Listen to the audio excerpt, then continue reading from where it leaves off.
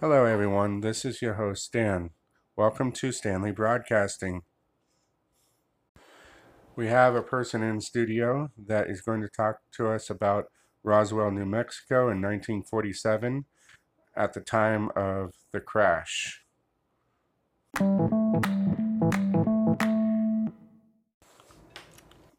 Our guest hails from the trailer parks of Roswell, New Mexico, and he is in studios with us to tell us exactly what happened that day in Roswell, New Mexico in July 1947.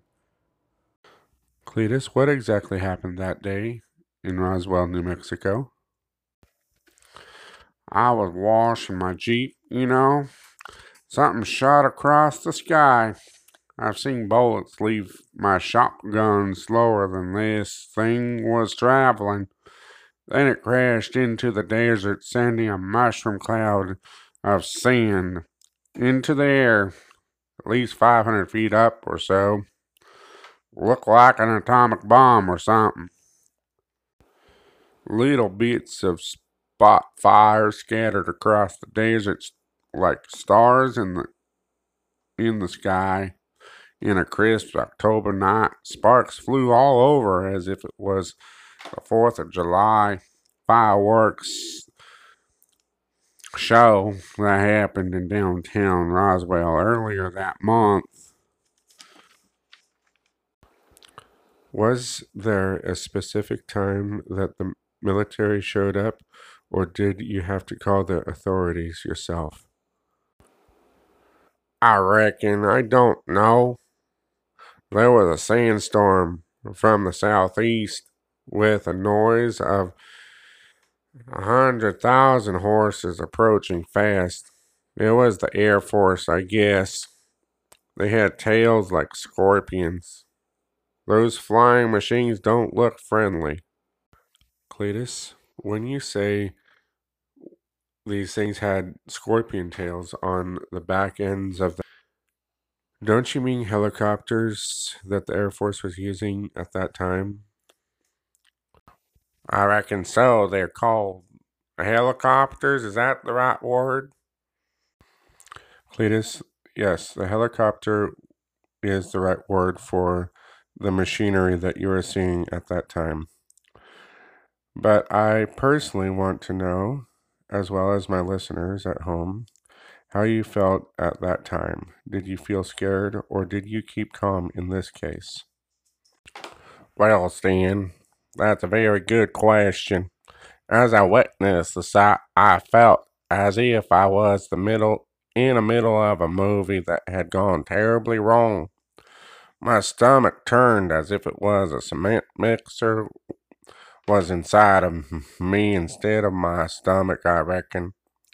I was scared as a little bunny rabbit. So, what did you do after the military showed up to the crash site?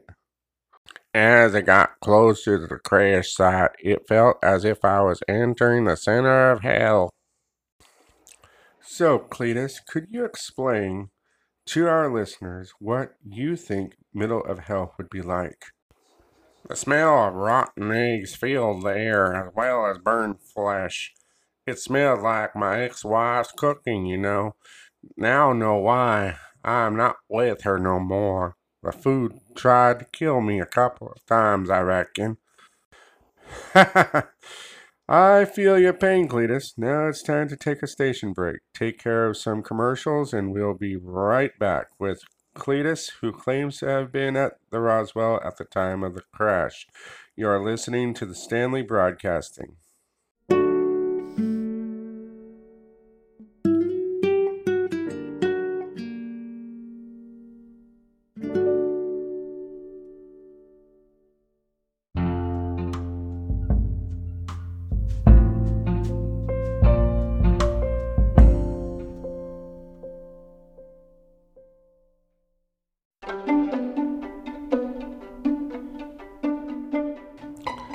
Hello, this is Stan, the host of the show, and I want to tell you how you can get a hold of us. We are on Facebook at Stanley Broadcasting. And also, we have a couple of other platforms that are up and going right now, and that's Spotify and radiopublic.com, anchor.fm, that's our original platform I am broadcasting from, and Pocket Casts. And we'll keep you updated as soon as we get more of them available. And that is that. Enjoy the rest of the show.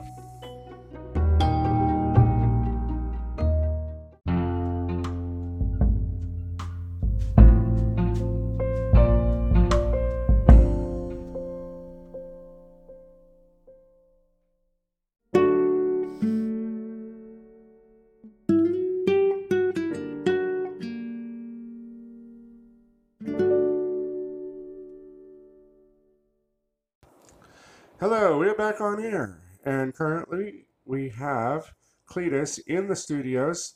Hey, Cletus, get out of the refrigerator. There is no beer in there. How many times have I told you that there is absolutely no beer in that mini fridge? That's only for Coca-Cola and Pepsi. Made some tea. All right?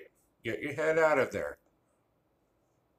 All right, get back to what we're actually supposed to be doing besides drinking. Yes, he's supposed to be talking about Roswell, New Mexico. Hello, Cletus. Are you still with us?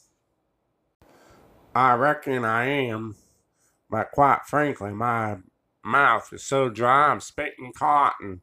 I frankly like the trailer park life. Nice and slow, beautiful sunrises and beautiful sunsets. Drinking beer on the couch and on the front lawn, I reckon. I call it home. That's what I always should be content with what we have, don't you think? So true, Cletus. I was wanting to know, and my listeners there at home and at work, what exactly went on out there, and what was it like being almost at ground zero, and what was the atmosphere and the environment like? Must have been pretty exhilarating and pretty bad at the same time. Well, I reckon that I was driving my Jeep at this time towards the crash. The, I stopped the Jeep about 2,000 feet from the crash or so. I don't really know exactly the numbers, not good at those sort of things. I reckon, but I started to cry. Not because of the crash, but the smoke was so heavy and it burned my eyes, sort of like a bug bomb or something like that. So, what happened after that? Well, Stan, gotta be honest, I was sneezing my head off due to the smell and just pure irritants of the crash smoke. After that, I got back in my Jeep to continue on. The helicopters flew right overhead, covering me in sand. They looked as if they were angry flying scorpions just looking to sting something or someone if it didn't go their way. They had 50 caliber machine guns mounted on both sides of the helicopter trained on the crash site. It was like my ex-wife all over again if I came home late from the bar. I think I know what you mean about that. The wife does not like it that much. I only did that once. Please continue, Cletus. As I came closer to the crash site, the object was rather weird looking in shape. Looked surreal as if the whole thing was a bad dream. And I am just waiting to wake up from it. I don't know if I had too much to drink or if this was real. The Germans in the early 1930s to 1940s had a flying saucer project, but it had been scrapped as useless technology and went on to attempting to make genetically enhanced humans. Is that right? I'll be damned. I didn't know that. Well, at this point, I couldn't make heads or tails out of the whole thing. Because nothing about this made any sense to me. A weird light inside what appeared to be coming from the top end of the saucer. Then I saw something that chilled me to the depths of my very soul. Something moved inside the saucer. Oh, wow. That's extraordinary. Do you think what you saw in the saucer was extraterrestrial or human? I couldn't tell you what it was. I was too far away to get a good look at it.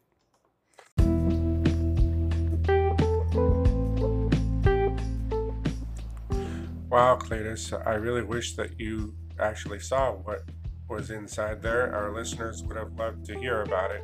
But this is all the time we have, and I'll see you back in here tomorrow. Same place, same time.